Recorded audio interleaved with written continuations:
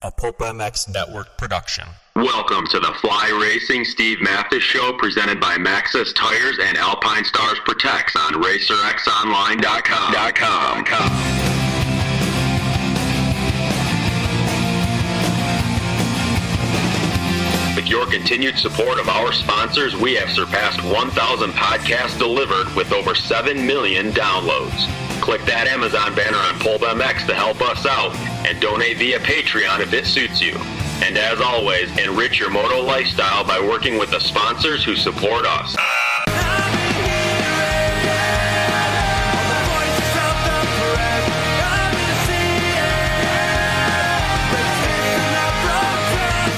Original Moto Podcast, featuring legends of the past, stars of today, season previews and race reviews, introspection, opinion, facts, and laughs. Here's your host, Steve Mathis.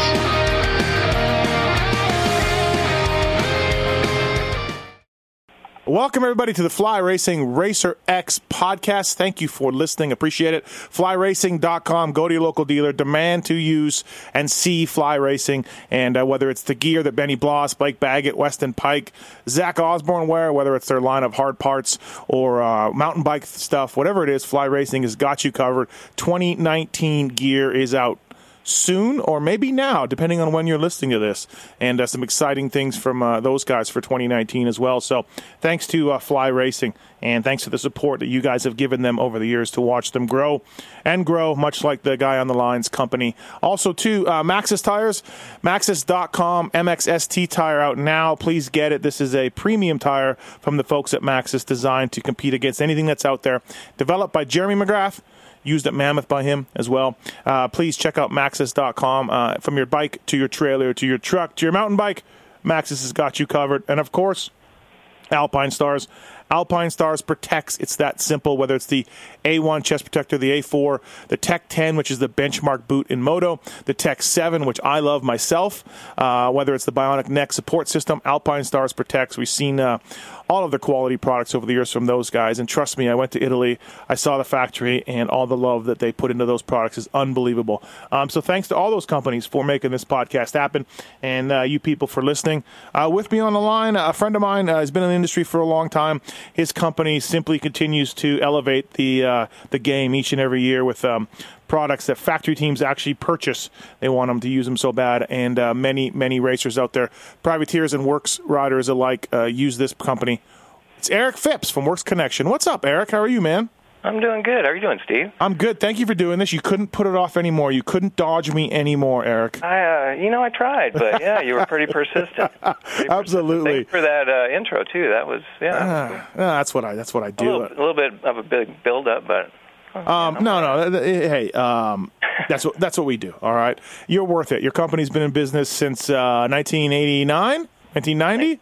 1989, and everybody knows Works Connection name, of course, and everybody's used the products. I think at some point, most people listening have probably used one of your products on their motorcycles at some point. Man, it's been an amazing ride for you. Do you ever just sit back there and think about that? I mean, do you think about, wow, like look how far we've come? I don't. Not a lot, anyway. I should, but yeah, it's weird because you get so busy in your day-to-day stuff that you don't. So actually, I'm kind of looking forward to this with you, to be honest, because it's a little bit of a kind of bring up some memories and where we started. We weren't big from the start, obviously. Yeah. No, it's kind of cool. How's business these days? How's the industry these days? I have this network of podcast shows and website, Pulp MX, and of course I work for Racer X also as a freelance guy, and I talk about the industry with a lot of people, and I know a lot of people, and it seems things are better. It seems like people are buying bikes again, maybe more two-strokes than ever before. But how's business for you? Like, how are we doing? Overall, as a whole, it's good. The last, I would say, 6-7 years have been good, and we've seen, pretty much some years stay about the same, but overall we've seen growth throughout all those years. Although we're constantly working on new stuff and trying to up the ante. And if you're stagnant, I think you're going to suffer. So yep. We're always looking for new ideas, and of course working with the race teams. They help with some ideas or ways to improve the products. But no, overall sales for us knock on wood, have been, just solid. Yeah, no, absolutely. I feel like it's coming around, from where it was a while ago. And I don't know. Do you see the emergence of two-strokes? Do you see more two-stroke products? We do. Yeah. We do. The KTM, obviously, and Husqvarna keep moving forward with theirs. The Yamaha's still a real solid package. But, we do frame guards for some of the Yamahas, and we do some other parts. And, we're seeing a trend, and, it makes sense. I ride a four-stroke myself, but I'm actually getting a Husqvarna 125 here in the next couple of months. Oh, nice. As soon as Pingree's done racing it in these outdoor deals. But, no, so, everybody started on two strokes. A lot of people forget that, and it's a nice entry-level way of still going riding. You can tear the thing apart in your garage, and, it's nice to keep those things around for sure. I was talking to Peyton a little while ago, and, he says pipes and silencers for two-strokes still doing very well and growing for him, So, right. It's a market. It's an emerging market for sure. Funny how that works, an emerging market of something that is around for so long, right? If you're around long enough, everything comes full circle. So. Yeah, right, really, right. Hey, so kind of good news and big news for WC. Travis Pastrana just finished these jumps on History Channel and used an Indian twin to do it, and right there, Works Connection perch, adjustable perch, front and center. Nice job on that. Way to go with the product placement, Eric. Oh, that was planned. We planned that for like 5 years now. Actually, I was really pumped to see it on there, and those are good guys, Roland Sands down there building the bikes, and we were definitely excited. I was excited on multiple levels because I was growing up in the 70s. I'm a huge Evel Knievel fan, so right. I thought the whole thing was really cool for Travis, to honor him, and to have the product on the bike, and we were really, really pumped on it. Yeah, I would bet. That's a pretty neat thing. Tried to bring it up with Travis on the Pulp Show about it, just to plug you a little bit in the product, because I have one on my bike, and anybody who has one loves them. And he didn't seem to like it was his choice. It was maybe Roland Sands' choice, Eric, but you'll take it either way. I'll take it either way. Right. No, I thought that was funny. I was like I was hoping he'd be like, yeah, man, I love those things. Like, I just, I got to use that type of perch, or I love the adjustability. Used them over the years for sure. But, for sure, right? Yeah, but yeah, that's cool exposure for you guys, and a really neat deal as well to be featured, I think. So getting back into sort of how you started and how things, we mentioned 1989. You're from NorCal, Sacramento area. How does Works Connection start? What goes on? Oh, well, if I got to start at the beginning, I'm probably, I've been a dirt bike fanatic since I was probably 10 years old, maybe longer than that. So, born and raised Northern California. And pretty much once I started riding, I realized, I enjoyed riding and racing just at a local level, amateur level, of course. And I realized, man, I love dirt bikes, but I'm not good enough, and I'm not willing to hang it out far enough to make a go at anything besides just riding for fun. But and then the thought never crossed my mind, honestly, of making a business early on. But what did happen is my parents are separated, so my dad lives in Southern California, and he had a business out of his house called Jenny Shifter, which built hot rod parts. Oh, okay. Street rod parts, shifters, a lot of aluminum products. Yeah. Was he a machinist? Like Did he He was not a machinist. No, he literally worked out of his house. Okay. So he had a house. He had, the garage was a shipping area assembly. He had at the time probably, 3 or 4 or 5 people working there. Oh, wow. And in the late 80s, he had asked me, if I wanted to come down and work for him. I was working locally at a retail plumbing and electrical shop, which, I had no interest in. All I wanted to do was work at a dirt bike shop or be involved somehow. How old are you at this point around? This is 88. Okay. So I am probably, 21. Okay, yeah, so he's still 20, young. Yeah, 20, probably 20 at this point, 21. So I moved down there. Of course, I've read the magazines forever. Right. I'm like, man, it's Southern California. It's where you got to be. So I went to a few tracks, started meeting some people, went to De Anza and Sunrise and a few different places, LACR, and just rode down there. but during that process, I was basically the gopher at that point. Yeah. I was running errands. I'm going to downtown LA in the middle of the hood to pick up a bunch of stuff, and I'm like, I'm a rookie. I'm like, it's pretty odd now that I think about it. Like, holy crap, that was pretty intense. But through that process, I started working with the machinists, and I started working with the plating shops and the metal stamping places, and kind of started to see how things work, and just went at it at that way for a while. And one of the cool things too, he dealt with a lot of cool companies, and one of them was Hot Rods by Boyd, which is Boyd Coddington. All right. He had him actually make some aluminum. Boyd was milling aluminum gas pedals and brake pedals for him at the time. Yep.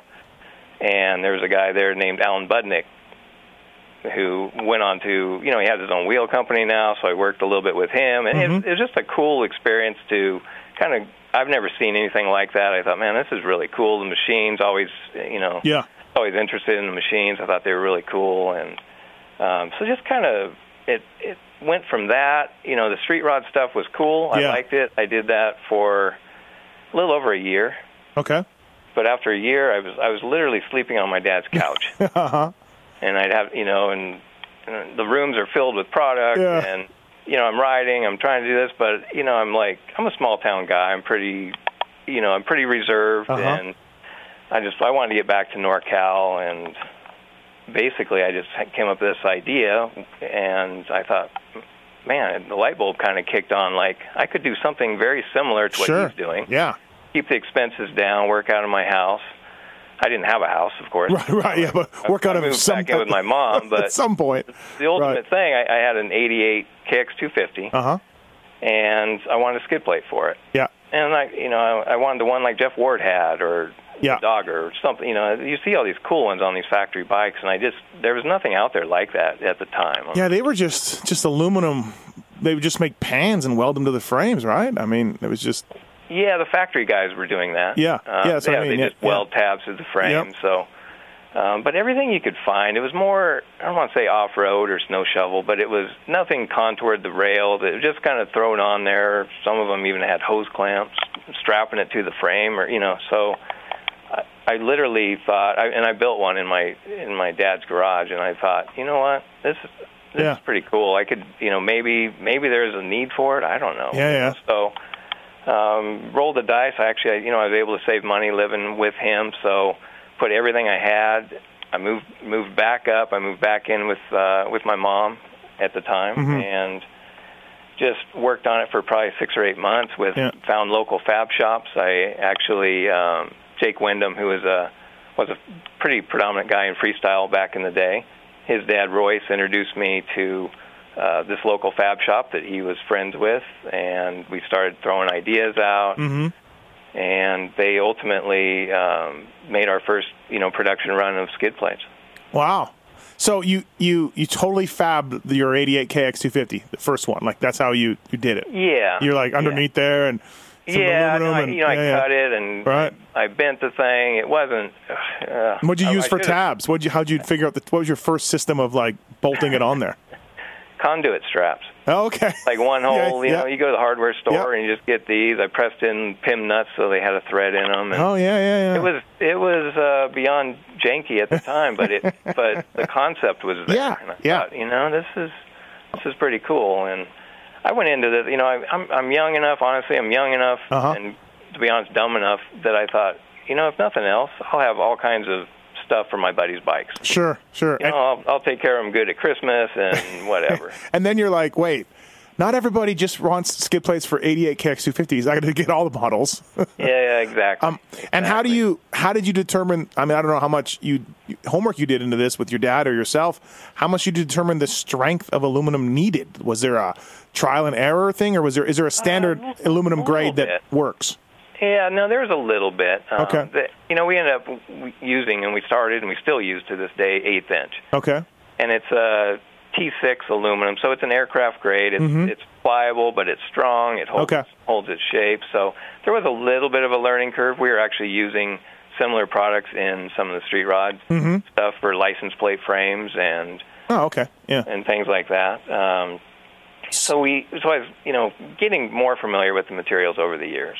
So you fab up a skid plate, and you've got a machine shop, and how do you get the other models? Your buddies' bikes and dealerships? Like, is that how you start? You're like, I got to offer a full range of skid plates. Exactly. Yeah. So I look at, back then, the good part was I started with 125s and 250s. I just went for the main bike. So there wasn't all that many bikes. And then we did the 500s, of course, with the KX and the CR. But back then, it was a lot of models, but compared to today, it was nothing. So, I'd borrow bikes. My local dealers, I had a local Kawasaki shop, Mike Cycle, still in Placerville. We've been friends with those guys. They're great people. So I borrowed all their bikes. All our local dealers in the area from Roseville to Sacramento. That's pretty cool. Go borrow bikes. Yeah. And started building, a relationship with these guys early on. So the borrowing of bikes actually worked out, was probably an easy deal. Yeah. So you have this product. Works Connection comes from Works Bike, I guess, and you have the connection, right? Yeah, I just came up. I liked Works. I had some other ideas with metal and something in the name, but I thought, no, I like Works, and I couldn't tie it in. And then I had another buddy at the time I worked with. He had a company called Reception Connection who did satellite dishes. Okay. And I thought, I like that connection part. Right. I just merged the two together. I mean, it's you have these some light bulb moments where things are just whatever, and that was one of those moments. I'm just like, oh, it hit me. Like, yeah, that'd be cool. Yeah, it's funny. People ask me about Pulp MX. Like, how the hell did you get that name? And literally, I'm like, it's kind of this is what I was thinking, and it just, I don't know, it just seemed like it worked. Like it, like I didn't put a lot of thought into it. I just had one idea that in 10 minutes I flushed it all out of my brain, and I went with it. Right? Like exactly. And you got to go with that. Whether it's So, do you start? So you're making these? You have enough money to put in an initial stocking order, I imagine. You're stocking a lot of CR. You're stocking a lot of CR ones. Well, of course, the Hondas are big back in the day. Yeah. So we had a plan, or I had a plan. I'm going to do skid plates, and we talked a little bit about my dad. He did the street rod, the license plate frames. Yeah. Well, at his stamping company, they'd stamp out the frames, and then they'd go and they'd trim the edges, but they had all the centers of the license plate frames. Okay. Blanks. Yeah.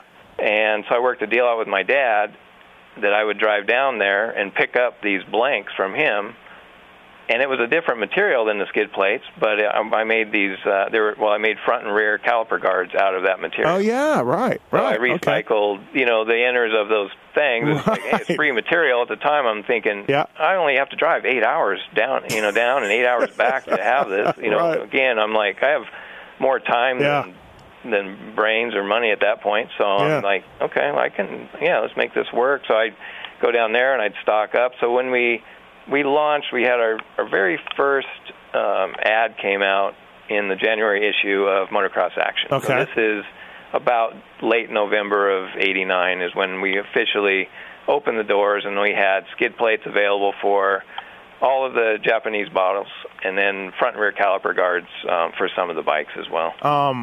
So I was going to ask you about placing it out of MXA and get started. So I was thinking you started taking this stuff to the local races and selling it, and it was moving, but maybe not. Maybe you just said, we're going, nationwide.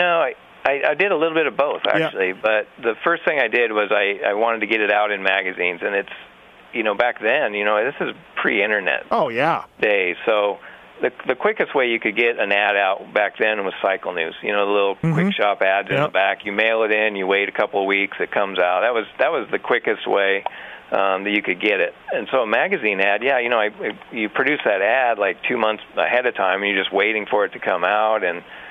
But in the meantime, I was, going around to these dealers that, I was borrowing the bikes from, and either having them, sometimes they were buying, we'll buy one, we'll try it. Sure. Or I did some consignment stuff with a local Honda dealer, Carmichael Honda, back in the day. Yeah. And, I'm just trying to, get some stuff out there. Honestly, I don't know what I'm doing. I spent 2 weeks in a junior college, and then I broke my ankle on a dirt bike and never went back. So, unfortunately, I wish I would have had some marketing expertise or something. But so I'm just basically, I had a somewhat of a plan with like pricing, how I needed to do it, and what I needed to do to cover the ads, and And the job I was working at the time was I just wanted to sell enough. My goal. Oh wait, so you had a job? You had a job also? This was a side. I was still work. Yeah. Oh, okay. Yeah. So when I had a job at this local plumbing electrical place and then I went to LA for a year. Yep. And when I came back, I still had probably 9 months to a year of development of all this stuff. Okay. So they hired me back, and I worked there, and then did this stuff at night or weekends, and until I could open it up. Ah, okay. When did you sell the first skid plates with the open cell foam, or how did that come about? You had the blue open cell foam. Was that the idea right away? Yeah. So the very first ones that was a little bit further down the road. The very first skid plates we had did not have foam, but I think I found the foam maybe a year later, maybe a couple years later. But yeah, it was that blue foam, and we put them in all the plates, and that was a huge find, because the race teams loved that stuff. Right. And not everybody could get it or knew where it was, and I just kind of stumbled upon it, And well, what I was going to say is, obviously there's a lot of steps along the way, but I seem to remember, and I'm in Canada this time, so I don't exactly have my finger on the pulse of what's going on, but I seem to remember you having a lot of success with these skid plates right away with privateers and other teams and other people, because there was, like you said, the only thing out there was an off-road heavy-duty skid plate, right? And people were like, yeah, it's going to help you glide off jumps, you know what I mean? Like, people are going to be like, oh, it's when you case a jump, it'll help you, not dig in and all this. And it was something that was pretty much a hit right away. Am I right? Or no? Yes and no, for sure. And honestly, a big part of that, and the part that I'm not. We're going to get to. No, we're getting to Lammy. Reminded me, but yeah. So in '88 or '89, I moved back. Yeah. And I meet Steve Lamson through a mutual friend of mine, Eddie Reed. Okay. And I get to know Steve a little bit, his brother. I get to know their parents. I'm hanging out. We're riding a little bit here and there. Lammy is DGY Yamaha at this point. Lammy is at that point he is DGY Yamaha. Yeah. Yes. Yeah. So it's probably late '88. Okay. I'm assuming. Yeah. Because he went to Suzuki in '89. So got to know Lammy through that, and then he got a ride with still through DGY, but he switched to Suzuki's. So, and he was all about running the stuff. He goes, man, it'll be great for Supercross. He's new to Supercross.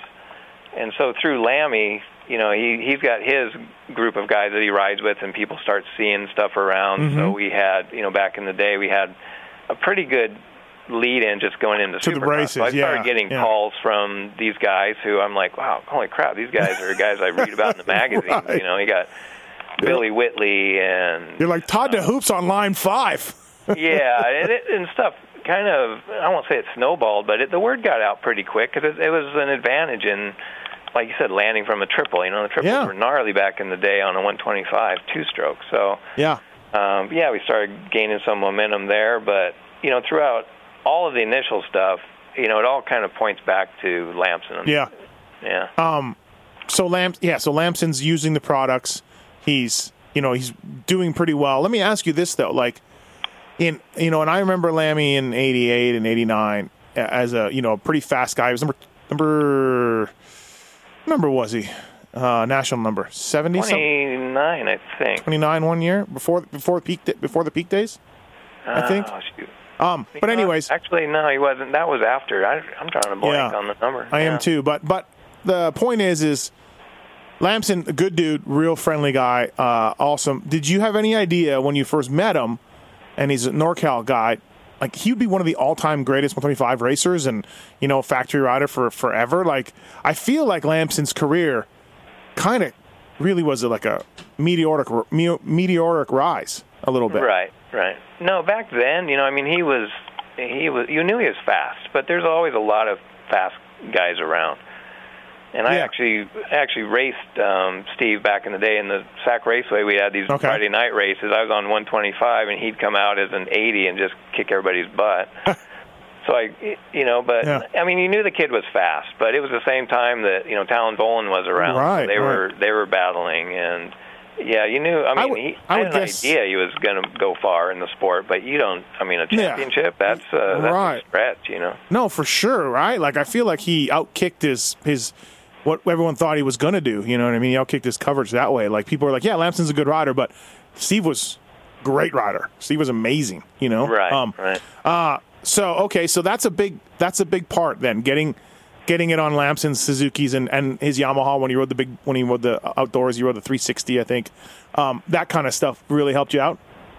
Yeah, absolutely. So that was, that was 1990. So 90, excuse me, he's on a Suzuki. Mm-hmm. First year, we started getting stuff on other bikes. We ended up getting plates on, like, Ty Davis, who actually won the West Coast Championship that year. No, really? Oh, wow. On his Honda. It was a on-the-line Honda was building him CR125s, and I remember cutting, like, handmade stickers out for Ty, and we're trying to get him to stick on the bike. And, I mean, it's all stuff you look back and you're like, wow, what the hell are we doing? But dude, 2 years into forming this thing, you got a championship guy.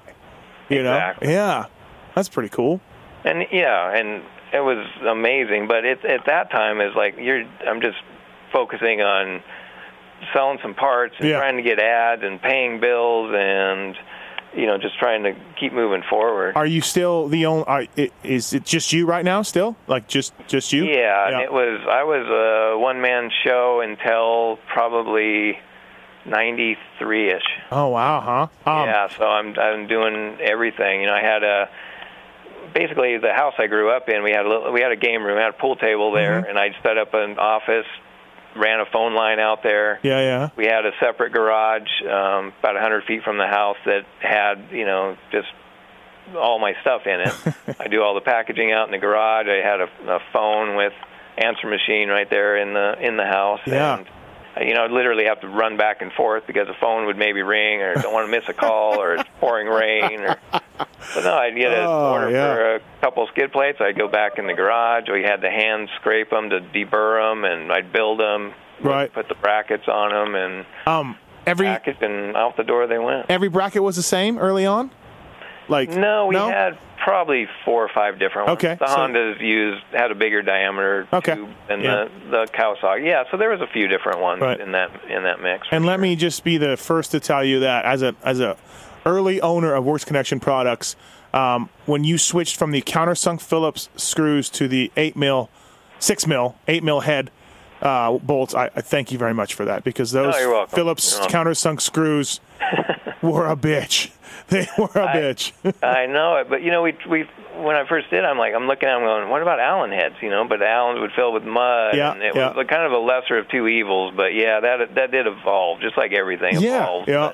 I remember the second version of one I got. I'm like, oh, they switched the heads, thank God, because they seize up in there and everything else. And so, it was neat to see the evolution of the product.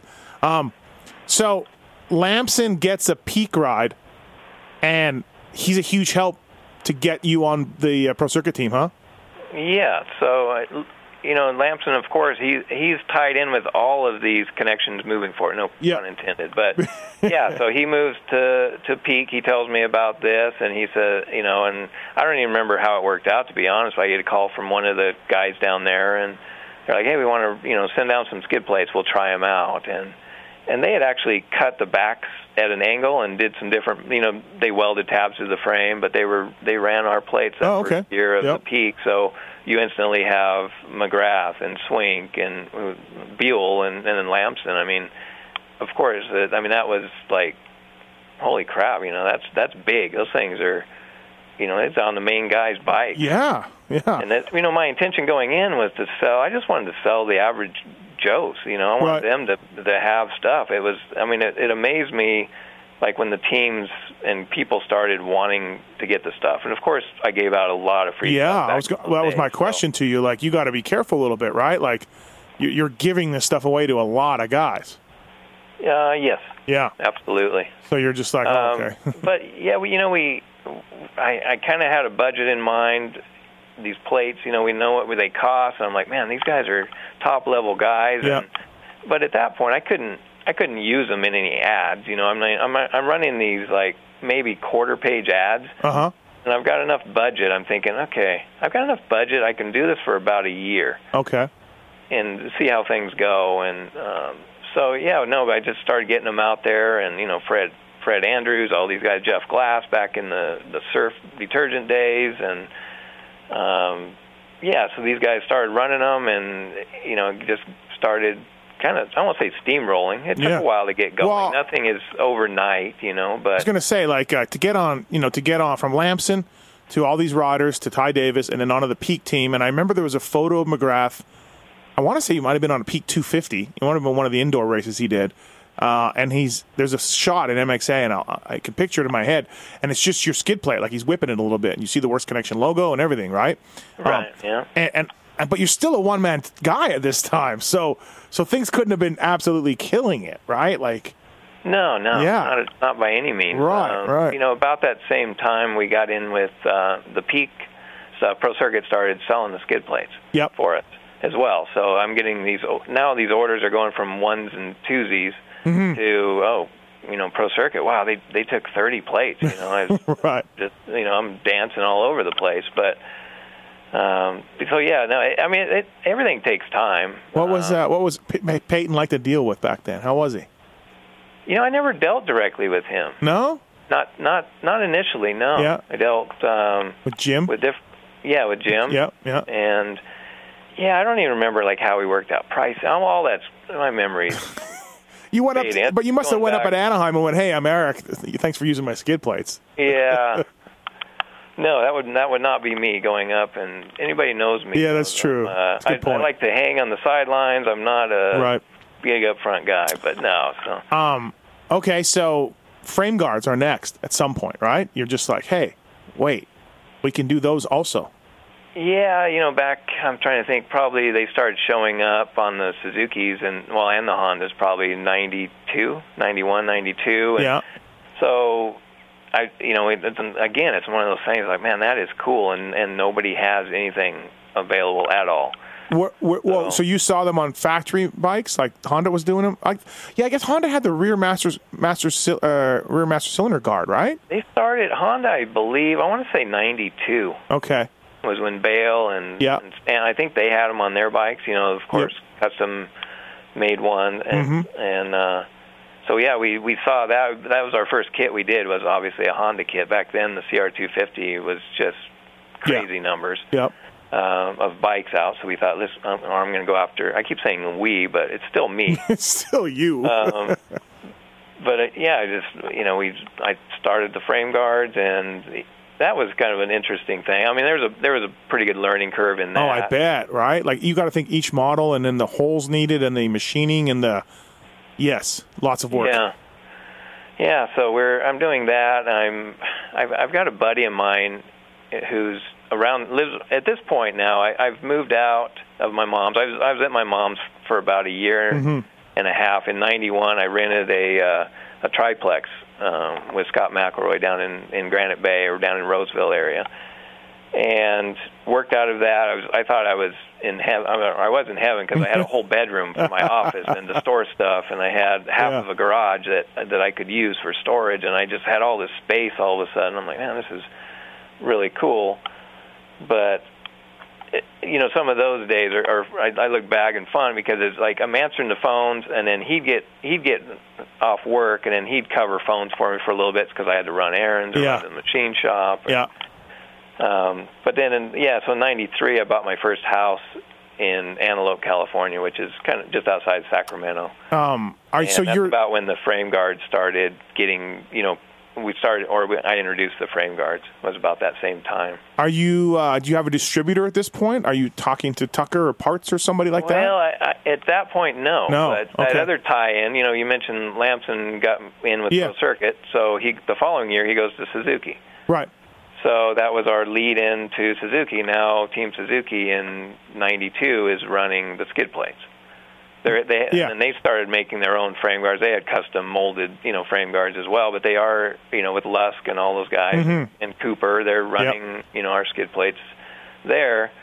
And in a roundabout way, Ray Tetherton's wife at the time, Lisa Tetherton, worked at Tucker Rocky. Okay.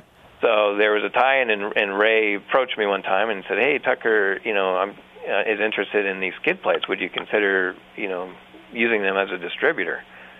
And I didn't even, I knew that was big if I could get in with a distributor. Yeah. And so that, it just, these doors just opened here and there, and, I still got it. I think Steve Lamson, and I'll never be able to repay him for what he did and put us on the map and ran helmet stickers pretty much his whole career for, nothing. And, but, he got us in the door with Suzuki, and that opened that, and pretty soon Tucker Rocky was, distributing the skid plates. And now you're on your way now. Like, that helped a ton, honestly. It you didn't make a lot, honestly, on each piece, but you're moving some volume now.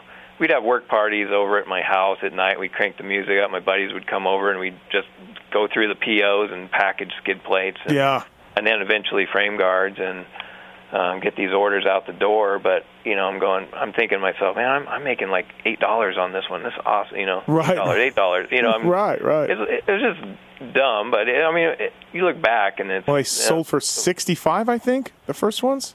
Back, I believe they were $59. $59, okay. Yeah. First thing, so so you're selling these things. Obviously, you're taking a big hit because it's a distributor and they sell to dealers, and it turned out it was a margin that I kind of based my products initially off how my dad did his stuff with street rod parts. Well, street rod, you had the retail customers and you had dealers. There was no distributors. Right. And so he kind of had this formula he used, like, pretty much if you go 3 times what it costs you, it covers your advertising, your overhead, your expenses. Well, now I factored it kind of off of that, and then I'm like, man, distributors are an extra whole cut. Yeah. So I had to look at that point at basically how I was going to price everything, adjust some stuff here and there. But I was just happy to be doing some volume at that time. And people are still at this time sending in like a piece of paper from the magazine with their credit card number on it, right, and an envelope, and here you. They're calling. Yeah. They're just picking up the phone to call. Yeah. And actually, I forget a lot of stuff over the years, but if I can go back a little bit, in '89, I remember getting my very first phone call, and the guy says, "Hey, I'm looking at motocross action, and this is cool." And the guy's name is Adrian Quintero. And Adrian, if you're out there, thank you. You're the first guy. Oh, that's cool. Out of Whittier, California, and he ordered some Honda 250 stuff, of course. Yeah, that was the bike back then. But how cool is that? You remember them too? Yeah, that's neat. There's things like that, of course, that are just locked in. Right. I had my ledger books, and I have keep track of the bookkeeping. I had no idea what I was doing. So. I'll never forget getting the first back page of Cycle News. I grew up reading the Cycle News, and Kit Palmer asked me to write something, and I got the back page. And I was like, I'll never forget that. I'm like, I cannot believe I'm writing the back page of Cycle News. So things like that. Yeah, it'll just amazing, right? It logs in your memory, but it's just locked in. So. And for your terms of advertising, did you always find MXA to be the best and most effective? I would guess. I mean, they were just killing it back then. They were very strong. They treated us very good, and they still do to this day. But back then, for what I was selling, because it was motocross-based stuff, and I couldn't afford multiple magazines at that time, I started basically only an MXA, and it was probably maybe I'd run a month and I'd skip a month, or it wasn't anything consistent. It was like, man, these ads are pretty pricey. Yeah, but. Yeah, so it slowly I could increase the frequency of the ads, and then I started advertising a little bit. I think I've run an ad or two a year in Dirt Rider and try to reach a couple of different markets that way. But MXA for sure was my main advertising source. And to me, when I think of Worst Connection and sort of where you've been and where you started and what broke you, we covered the skid plates, and the frame guards, of course, were great. I had a set of those as well. And to me, the adjustable perch and the radiator braces are two other products that really just came out and blew everything else out of the water. When does the perch come out? When do you start looking at that? And I think I talked to you one time before. You kind of patterned off the Honda ones that were on more of a Honda had just one adjustment, just a kind of a lever. On the factory bikes, right? Yeah, and when we got into the perches, it wasn't really even the quick adjust thing that was what was big. We found that a lot of guys were just putting the stock Honda levers on their bike because the leverage ratio was so good. Yep. So they're running Honda just stock purchase on their, all brands of bikes. And we started looking at that. I started looking into doing an aluminum, perch. Yep. And honestly, I found a guy back east who was already making one. So this guy, Oscar Azevedo, he owned at the time 911 MX shop right there and he's right at the track at Redbud. His shop was right at the track.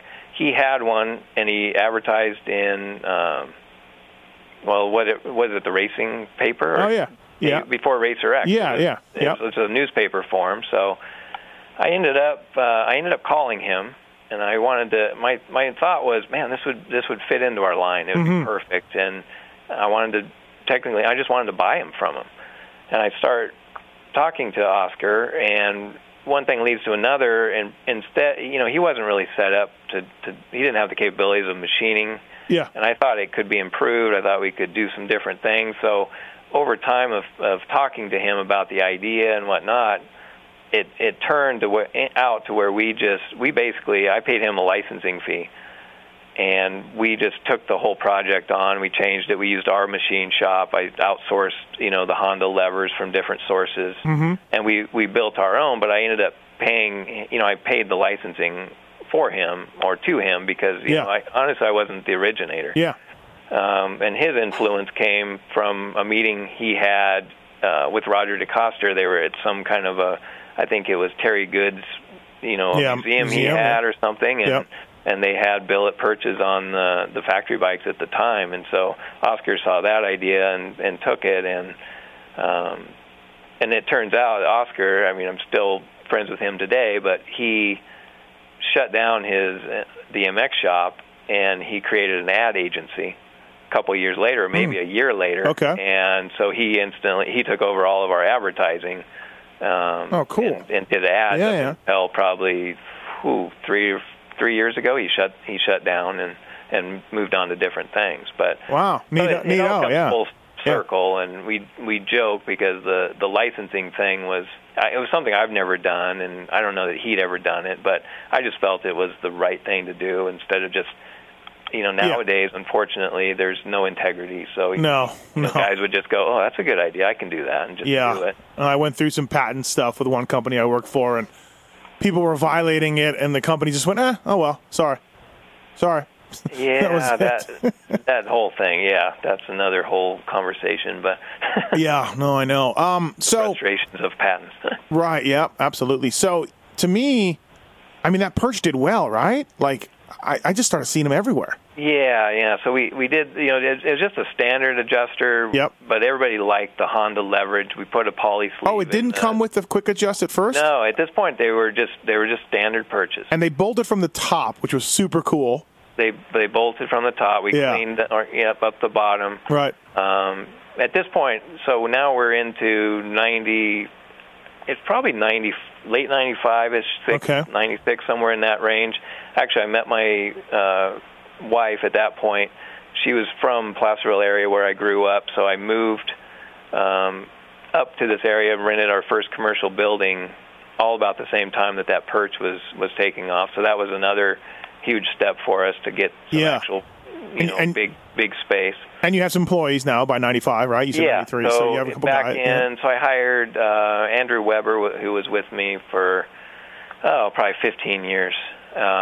He started back in the days when I was in my house in Antelope. So probably 93ish, I started getting some help. It reached a point where I couldn't do it all. At night I'm driving. I was just wearing myself into the ground, which I'm young. Things were rolling. It was fun, but at the same time I realized, man, I need to develop new stuff and to stay up with everything. I need some help. So right.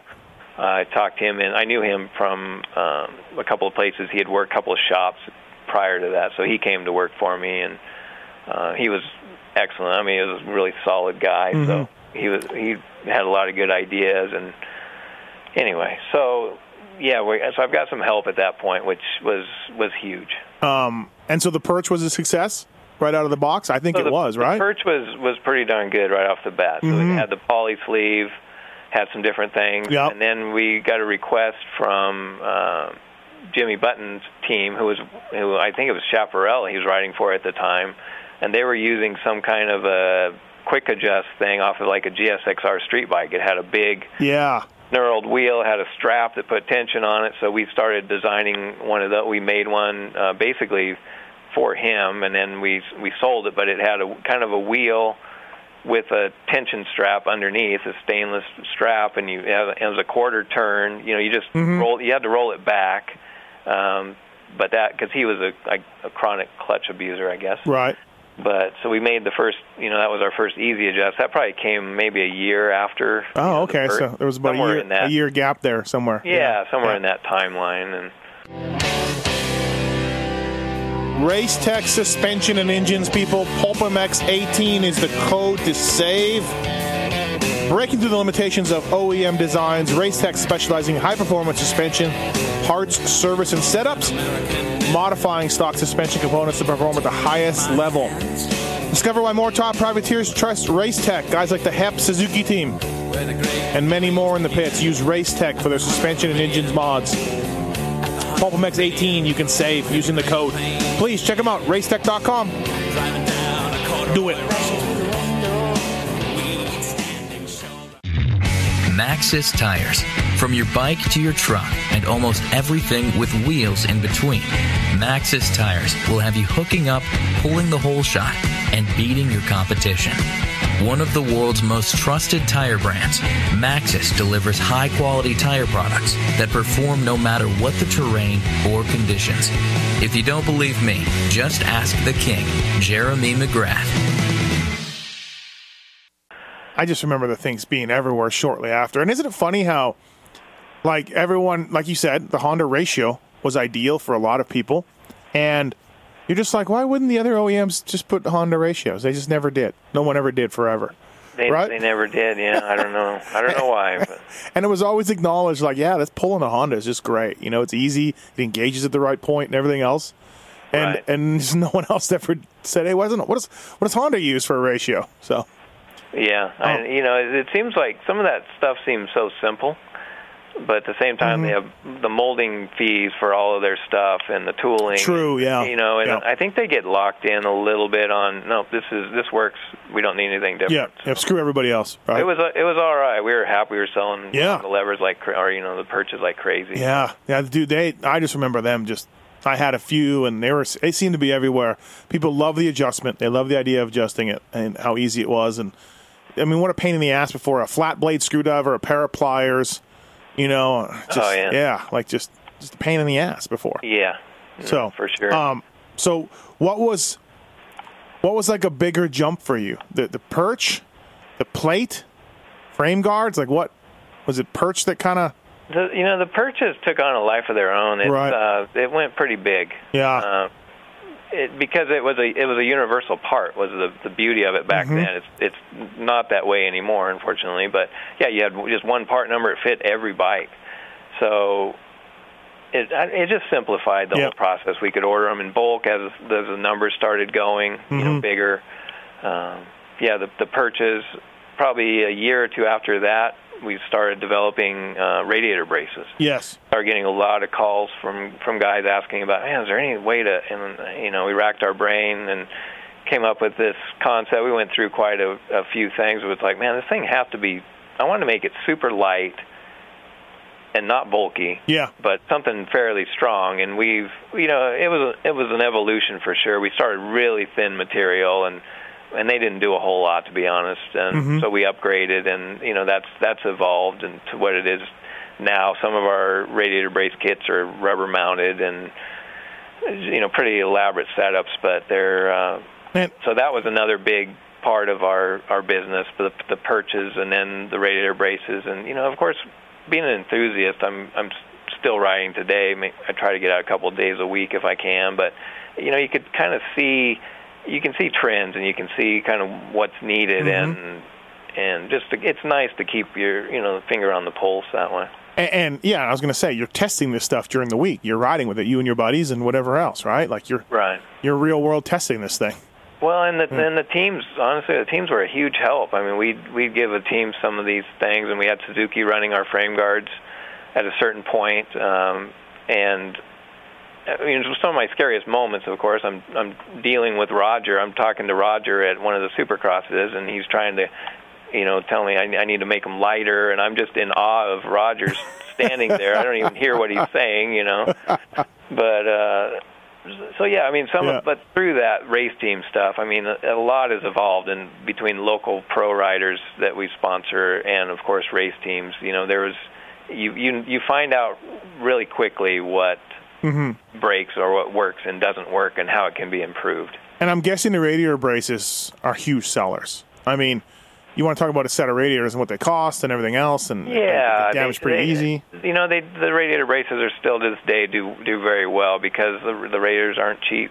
Right. There was a few years also where we, had them on the factory Hondas, which was huge because the Hondas were probably the biggest issue. The weakest radiators of the bunch. They're of course the lightest, but they folded pretty easy. So. And now they buy them, but they paint them black. Is that they still do that, or what's the deal with that? We powder coat them. Okay. But they're not using them on the new generation like the 17s. Okay. All right. Yeah, they were before though, for sure. Yeah. They might have made their own strap, or the way they've done the shrouds is a help. But for the average guy, we still think they're vital, just because Honda, if they smash one, they just change it. No big deal. Yep. But for a while they were. Probably, I imagine, purchasing them and you were powder coating them black, and there we go, right? Yes. That's an ultimate, sort of, feather in your cap, I think, as a company. These guys are buying them. They don't want to put them on. A lot of, ins and outs of sponsoring a team and all of that, but they want this product so bad that they're still putting them on. But we were tied in with Honda before that. So we actually, in the 90s, we had Team Suzuki for many years in the 90s, and we did some stuff with Jeremy and Lamson with the Chaparral days. And weren't you involved with the PJ1 team with Button? PJ1 96, and then we were involved with that team as well. Our paths probably crossed at some point. And then going into, I want to say it was 99 or 2000. My twin boys were born in 98, so I'm thinking it was 99ish. But we got involved with Honda, and I just approached them and said, "Hey, what does it take to be an official sponsor of the team?" Yep. And so we were official sponsor. They used our stands. That was another product that we added probably around 97, 98. Yeah. We started using our stands and some different things. Then we had throttle tubes at that point. They're using throttle tubes and some different trinket things there. And so we had a relationship with Honda, and when Ricky was there, it was about the end of it, probably 03-ish. Okay. And I think they're at that point it was the only team that were paying money to be on the bike. Yeah. Up to that point, we've just never product and everything. Considered that. Yeah, but so we did that for quite a few years, and we still work on some projects, for Honda. We did some Trey Kennard, this cool piece with a crankshaft that they supplied, kind of a thank you to Trey for all the years that he rode there for Honda. So we still are in, it's nice to still get a call from those guys, and it's like they're working on a project. Or did you, well, I guess, didn't even mention throttle tubes were great also. I think, were you one of the first? Weren't you? I feel like you were. So we started buying them. I want to say that Fastway at that time was the originators back, and this is probably, I would guess, 96-ish, 97. 97, Fastway stuff, yeah. Yeah, so we're buying them from them. Again, I'm kind of going with the theory. We could make it and do it, but these guys already have it. It was an era where I'm not going to just take something and copy it and do it. So we bought theirs. We paid whatever they wanted for it. It was just something that we could add to our line of products, and so these products start growing, and it starts getting we have the space now. We're in a commercial building, so we figured, let's venture out a little bit and try to widen the range of products. Yeah, I remember I imagine the factories were using aluminum throttle tubes for a long time, and then but then as a privateer, as a mechanic or as a racer, you'd crash and break your throttle, and that was it. You're done. And it's like so weird, like that. Why haven't we had aluminum throttle tubes our whole lives? Right? Like No, for crash proof. And there's no race team probably, or very few, that don't have them. Yeah, no, it's. I agree. It was an amazing deal where you're just like, wow, I got to have worst connection throttle tube. Just get me worst connection. The throttle tube. So business is growing, things are moving. Did you find that sponsoring a team like Factory Honda came back to you in sales? Did you find that was worth it? I don't know if there's a way to gauge it 100%. Right. But it helped for sure. That's for us. That was the pinnacle of sponsorship is Honda, and that's no slam on any other team. But they were the guys, and throughout the '80s when I was growing up, those were the guys. So it was really cool. They ran a under the fender decal for us, and on the posters, and we still have some posters here, and so it was neat. It definitely improved sales. I don't know if there's a number that you can or a percentage, but by that time also we had picked up Parts Unlimited as a distributor as well as Tucker. So now we're and I can't even remember the year of that. That's probably around 98, 99. Maybe a little later, but it all happened right around those Honda years. So I think it gave us some leverage here and there, and some more demand. People wanting the products, asking by name, for the products. Yeah, so it's an interesting leap right there to be like, okay, I got to write a check, but I want to. This is going to help exposure. It's going to help sales. It's going to help the coolness factor of the company and everything else. Right. Right. And that was, for us to write a check, it was like, oh, yeah. Man, I don't know. That's a big check, I would think, Yeah, it was, and it was tied in. If I go back again, like to year 2000, we helped out Steve Lamson with kind of a co-op effort with Troy Lee when he did his own thing that year. Yeah, that's what I was getting to that, yeah. So that was in 2000. So that was all, that kind of was about the same time that we got involved with Honda. I met Dan Bentley through Lammy, of course, and all that. So all that was about the same time. So Lamson, he was at Chaparral, and then he left Chaparral, and then started his own team, 125 Nationals. He drops back down after riding the 250 for a couple of years. Get some help from Honda, probably some illegal parts on that bike, I'm guessing, over that year, because he was also a test guy. But he was killing it on his own team that you had a big part of. So in a way, Eric, it was cool to help out a guy that's helped you out for so long, right? No, it absolutely was. And, he just called me out of the blue, and of course he was injured at the time. And he's getting a few years past his championships, and people are starting to doubt him, and there's no way I'm going to say no. No. I jumped at the chance. We had actually just also moved into, I bought my first commercial building. So we moved again. We doubled our space. Things are starting to happen, and he comes to me and says, would you be interested in, throwing in some money and doing this? He goes, I got a truck. I think I have a bike. Mm-hmm. I mean, he had a couple of the big elements. Got Dave Dye. Dave Dye working. Dave Dye. He got Dave Dye. I met Dave Dye that year. Yeah. So, I mean, that was an interesting year. So we, threw in some money for his effort, and Troy Lee got involved and brought in sponsors. And, at one point, he won Hangtown that year, and he led the points for 2 or 3 rounds. For a while, for a little bit. Yeah, absolutely. That was a fun year, but we were pretty predominant on the Shroud, and that was huge for us. I mean, that was really big. I mean, to win the local race at Hangtown was just over the top. Yeah, and I imagine too, like for you.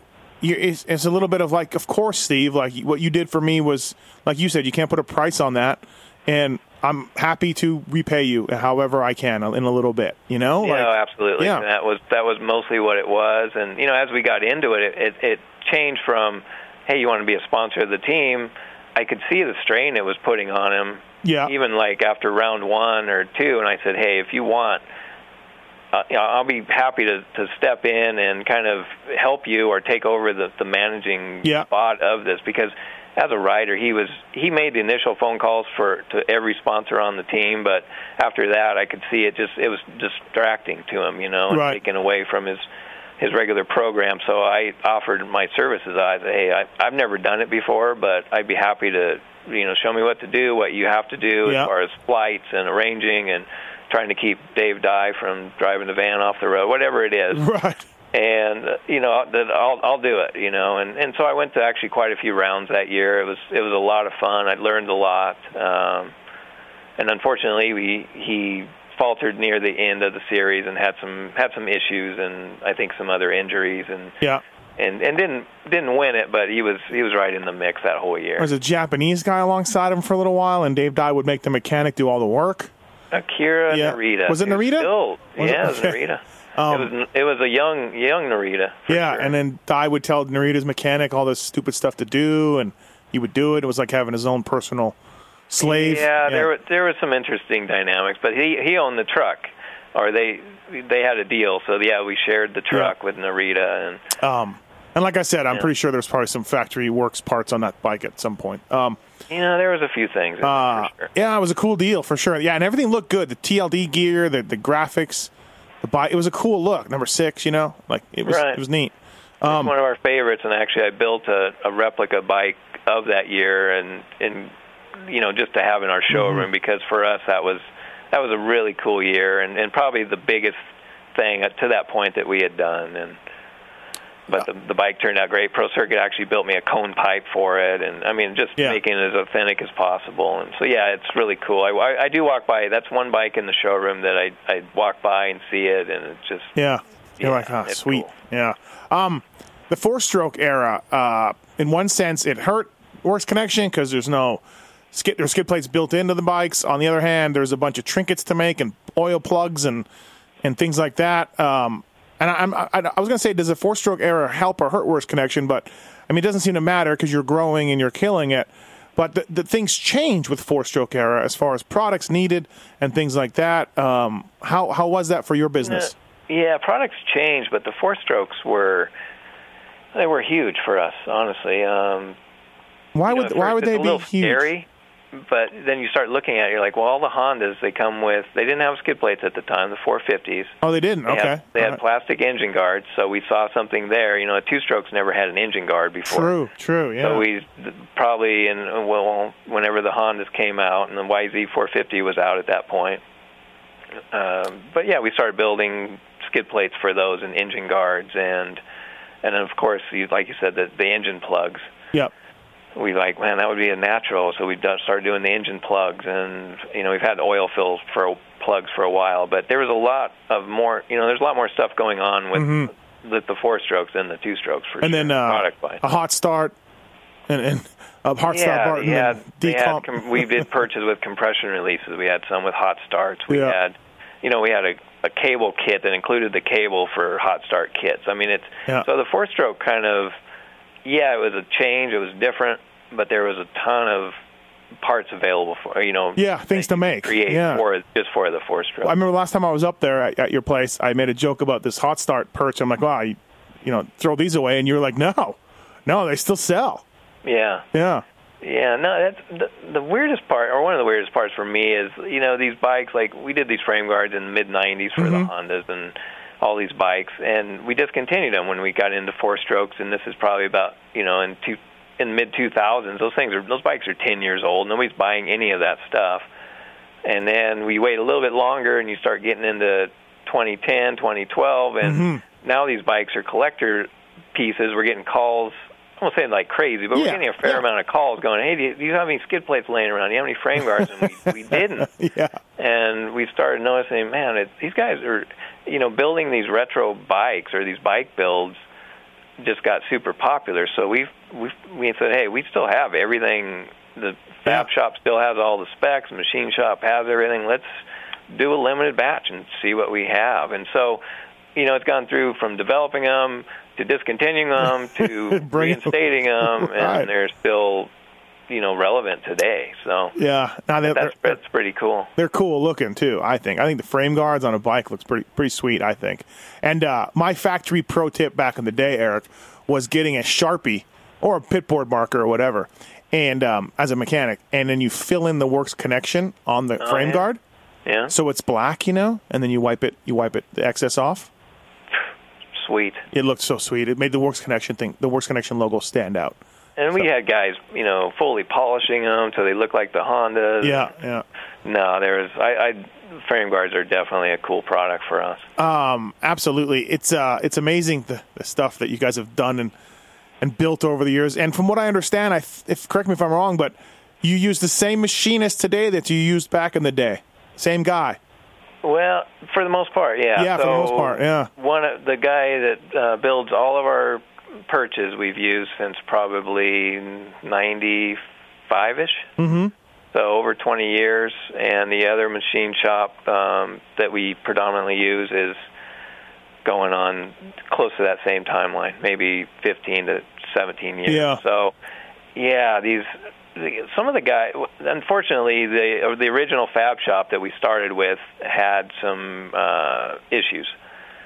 And it was family-related stuff, and the owner of the company unfortunately passed away. So, and it didn't, it went downhill from there. So we did have to find a new fab shop, obviously. Some of the employees from that same fab shop started, and still guys that we are using today. And then the machine shops, the machine shop part of it, we changed after a few years. Their goals changed and whatnot. But once we locked in these other two shops, it's just they're solid guys. They know what we need. They can produce. I get asked all the time, like, why don't you just get another building, or why don't you put machines on the floor there? Right. Why are you paying these guys? And I'm not a machinist. I don't know. I know more than I throughout the years learning. Oh, yeah, I would think osmosis, you have quite a bit of knowledge by now. Yeah, but I don't want to be responsible for the maintenance on these things or repairing them. And I said, hey, let's put that end of it. Mm-hmm. We'll focus on what I think we do best, and that's create, come up with the ideas for products, draw them up, do some designs, do some prototypes, but let the machine shop, they specialize in that stuff, so let them do their thing. Mm-hmm. And so that's kind of where we're at. But these guys we work well together, and there's no reason to bring it in-house at this point, even though, if you're looking at dollars, it doesn't make any sense to not bring it in. Yeah. But at a certain point, you reach, it's 51 at the time, so I'm like, not that I'm not motivated, but it's like, that's a lot, and it's Yes, a whole exactly. it's basically a whole other business, and it's like, it's just not something I want to take on, and it's worked over the years, so if it's not broke, why fix it? One of the coolest things you do for an ad is Anaheim 1, you go around and you or somebody counts the number of Pro Launch start devices on pros bikes, and then you do a little ad and you have it up, and it's something that's so popular. Of course, my story is, of course, Yamaha brought them over in like 01. Right. And I was working for Nick Way in 02, and we were wondering what was going on with this starting device and what was happening, and nobody knew it was just a hook into plastic. I don't think at first. We all thought it was something internally or something way more sophisticated, and we got one built, and I think we were the first guys outside of Factory Yamaha to have one. And first prototype was too thin. It ripped right through the plastic, and it was good times had by all when I was trying to develop it. And, of course, you took the idea. Well, Honda saw it, did a really cool little deal, made it a little better than Yamaha. Not shocking, by the way. And then, just because of their four-stroke and everything else. And then you took it and advanced it even further. And now, dude, so many guys use your starting device. And it's really cool. So every year, Anaheim 1, I go down, and I used to go Friday, get some pictures, but I walk around, I walk through the pits, mm-hmm. and I've got my iPhone. I mean, it's nothing fancy, and if I see one on a bike, I take a picture of it. And, and we did those ads where we had the number plates. Yeah. And, I'm trying to give back to those guys who are running it. A lot of these guys we have direct contact with. They're either a sponsored rider of ours or whatnot, or a team, obviously. But a lot of them aren't. They're just guys that are hardworking privateers that went and bought these things. And so it's cool. It's really cool for me to walk around and to get the pictures. It's harder every year, almost. It's because of the numbers, but it's something it's really cool. And you're right, all that started in 2002. So in 2002, we were working with Honda, of course, and I got to know Mike Gosselaar pretty well. And Mike said, "Hey," he kind of came to me with the thing of like, "This is what Yamaha's doing. We got to do something different." But he's basically said, "I think this is going to be big." Yeah. So, and at that point, I knew that, or I heard through a grapevine that Mitch is working on one, and so it was just kind of a race to get it developed first right. off, to test it, to make sure, because it was a weird concept. Nobody knew anything about it, and like you said, Yamaha kind of they covered it with a rag. Oh yeah, yeah. And they, nobody really knew. It was like that somebody knew something was going on, but that was so simple. But the problem with on the Honda, they couldn't run a hook because the fork guards are way closer to the forks. Yep. So they had to create the pin and spring type, which is what we made ourselves, and we came out to market with that probably around June of that year. So it took us probably 6 months of development time and all that, and then we were off and running on that too. That was another a good product for us, and of course Pro Circuit and probably 10 other companies at that point. It was close, right? Them, it was. It was. Feel close. like we were one of the earliest ones out, and so we had immediate success, and then we've changed the style. Yeah, you change it from the button to the lever for patent reasons, I'm thinking, right? Yeah. Yes. And there is a patent on the spring one, and why I don't. Yeah. Yeah. Okay. Oh, good. If everybody knew, kind of. Long story short, we redesigned, and and I actually approached. I went down and had a meeting with Mitch and the guys at Pro Circuit, and I came up with a design, and I said, "Hey, I've got a new one that I think will work. It will work really well, and actually work a lot better. Than I think it does work better, right? It's way better. Honestly, like how it sets, and you can't go too early, it just deflects off and will still latch. And right. Everything about it, once we got into developing the new one, worked really well, and we're using magnets, and the magnets are super efficient. So, but I approached Pro Circuit, and I said, "Hey, you guys had to quit selling these. We had to quit selling them. I've got this idea, and I think this is a keeper." Mm-hmm. So we actually private label them for them. We do everything and just put their name on it. Right. But Mitch was all about it, and so it's worked out. It's been a good partnership for us, and and getting the new style out was nice. That they they sell them as well. So last count, like how many guys are using these at a Supercross on a Saturday night? Oh, including teams and whatnot.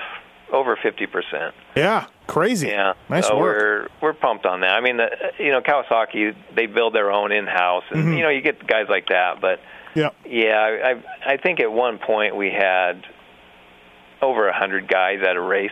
Jeez. Out of about 130 entries. Right. That was probably our peak. So the numbers are good, and it's nice to the guys. Like them and like how easy they are to set, and they're they function. They do what they're supposed to do. So. Yep. And you get really mad at me every time I say that we should lose them in pro racing. Absolutely. I know.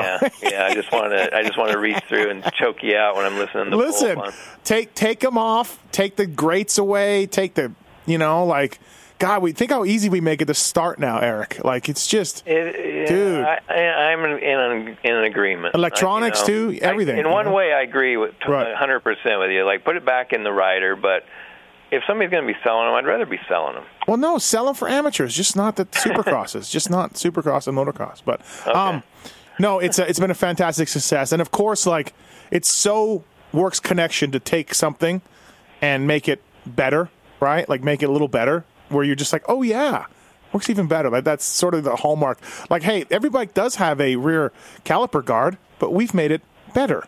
Every bike has a skid, or not every bike has a skid plate, but people have skid plates out there, like the first ones, but we've made it better. things like that.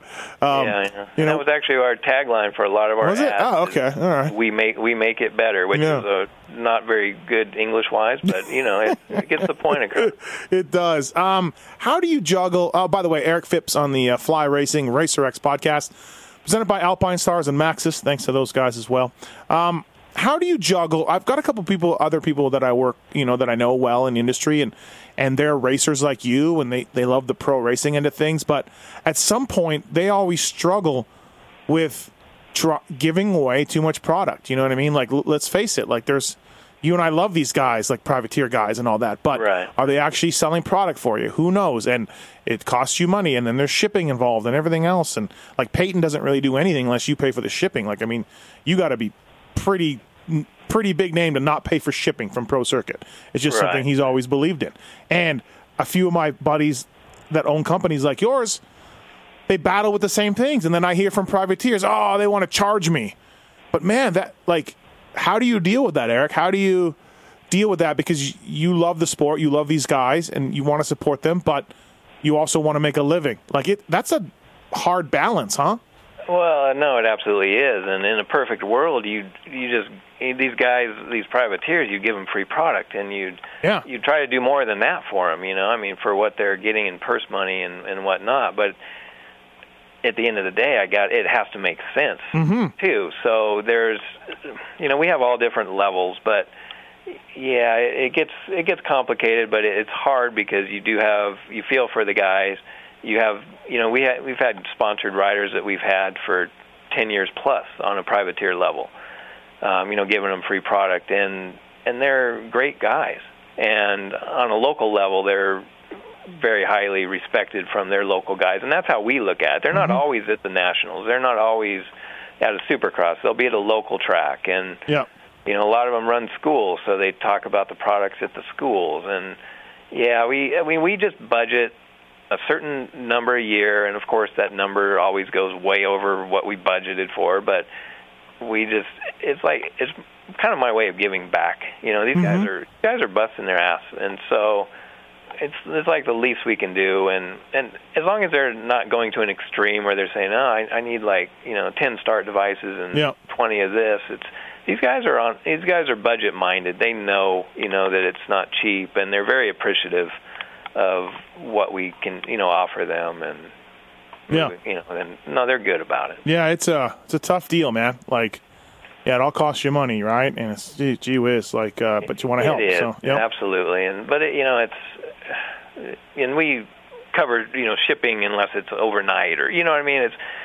But the weirdest part for me too is if I think about it, we've had guys, and now we've been in business long enough. We've got guys, for example, like Chris Young was one of our riders back in the day. I'm sure you remember Chris. He rode both 125 Suzuki and 250 the same night. And, well, now his kids are of age to ride, or they have been for years, and so we're seeing second generation sponsored riders coming through, and not just him. There's a lot of other guys with their kids, and it's hard because you have sentimental value in there, but then maybe if the kid's not at the level to receive free stuff, it's a little complicated. But at the same time, it's cool because it's you've been around this long and done it, so it's neat seeing that second generation of guys come through, and it's man, we sponsored your dad back in the day, or there's a lot more. There's almost too much of that going on nowadays.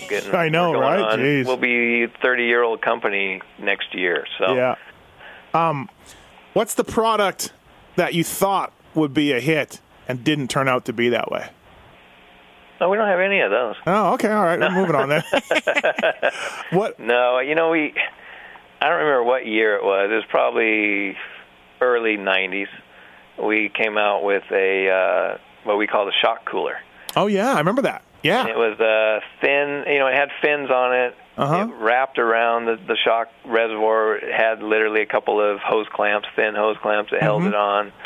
We did testing. The thing actually worked. It took the heat away to a certain degree. Yeah. Don't pun intended. But then these things were a pain to machine because we had they had a vacuum fixture they're using to machine these things. They were costly.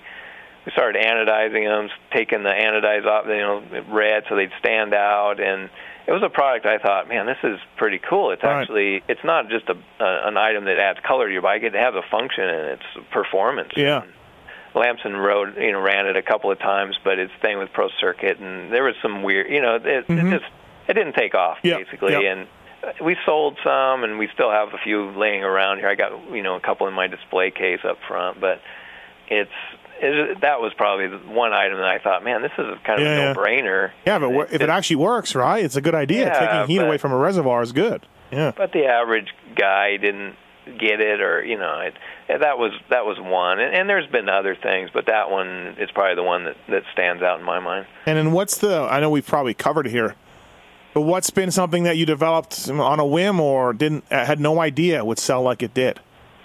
I mean, skid plate. I mean, maybe the original skid plate, but you know what I mean? Like something that you... Yeah, well, it's just like everything. In 2013, I bought a Sierra 450. It had air forks. Mm-hmm. And instantly I realized that, man, these checking air pressure and trying to get to the valves and all that was a pain. So we developed a kit that, had 90-degree swivels, and you could get to the air valves really easily. And that was an item I thought, it's kind of a specialty part, but we didn't realize that how much of a pain and how much people disliked having to check it and had a hard time doing it. But because I had the bike and was riding it, I kind of realized it. I was hoping others would see the value of it, because they were costly to produce for us. For one, they were brass, and we had some engineering involved with all of it to make it work. And, and they were, the kit was great for making it easy, but we weren't sure they would take off or be popular, and they were very popular for quite a few years, and they still are on we make a kit for KTM to use on the single side fork, and of course now Honda's gone away from it, and now is with the 19 has gone away from it. But those kits, we just thought, we'll move a few of these, but it was surprising. Yeah, I think everybody's realized the error of the ways of the air fork. So but like you said, they'll keep selling them because those bikes will still be out there. Right. Yeah. Right. Well, awesome, man. Anything else? Did we forget anything? Did we cover it all? I think we did. I think that we covered a lot. That was a nice trip down memory lane. Yeah. Well, what a company you've built. What a brand. What a company. Like we talked about all these racers using it, and I would think 90% of the people listening to this have used a Works Connection part on their motorcycle, which is got to be really cool. It's when I go to a race and I see a Pulp MX shirt, I'm like, oh my God, look at that. I don't even know that guy. And it's not a guy you know. That's no, and I don't cool. even know that guy. So that's something that you've done for millions. So why don't you get me a large when you get a chance? I need to. Maybe I'll see you at a race and I'll have my Pulp shirt on. Yeah, absolutely. No, for sure. We'll do that. And no, because I'm an avid fan, not only a sponsor of the show, but the content is awesome, and I look forward to. I don't listen to it live very often, but I listen to it throughout the week when I'm working on a project or doing paperwork or driving to a track or whatever, and the content is awesome. So I want to thank you for that. Yeah, no worries. Thank you. I think people really dig listening to stories like yourself and Ross Maeda and Paul Theed and Rich Taylor. You know what I mean? Guys like that. Like behind the scenes, you guys have done these way cool things in the industry, and you're all just like us. You're fans, right? You all started loving motorcycles. I'm just a fan, all those guys, and to this day, Mitch still scares the hell out of me. And but no, it's for me. It's I'm just basically a kid out of NorCal, and these guys are all my idols, and to be able to work now with these guys and as peers and work with the riders and just be involved in the sport that I've loved forever. I'm still a super fan. I'm glued to the TV on the weekends, and I've got the sports package, and I'm watching practice, and my wife thinks I'm an absolute nut. I'll go to Hangtown and get home, and what do? We watch the races on TV. right. See what we miss. Yeah. But no, it's been fun to be involved, and every day. All of it, some days have its challenges, of course, and I won't say every day is just glorious by any means. Right. as a whole, it's provided me and my family a great life, and we're still enjoying what we're doing, and still coming up with ways to make things better. Oh, it's constant. Sometimes I lose sleep at night. I wish I could shut it off, but right. No, fantastic. WorksConnection.com. Eric Phipps, the owner, on the line. Thanks to Fly Racing, Alpine Stars Maxxis, of course. And Eric, thank you for everything you've done for the Pulp Show and for everything you've done for motorcycle racing and motorcycle bikes in general. Really cool story. Great guy. And we'll see you down the line, man. Thank you for doing this. All right. Thanks a lot, Steve. Have a good one.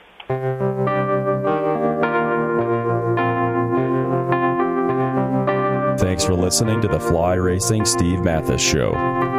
Don't forget to check out some of our past shows, including motocross legends such as The Bad Boy, Rick Johnson. I looked down and my hand was junk. I mean, it was sitting over to the side. The tendons were jerking in weird places. And my biggest disappointment with Danny Storbeck is that he never said sorry. Because Danny and I were friends, and we've never talked since. Brian Lunas. Before the 500 event, Dave and I fly to Germany, go down to Stuttgart.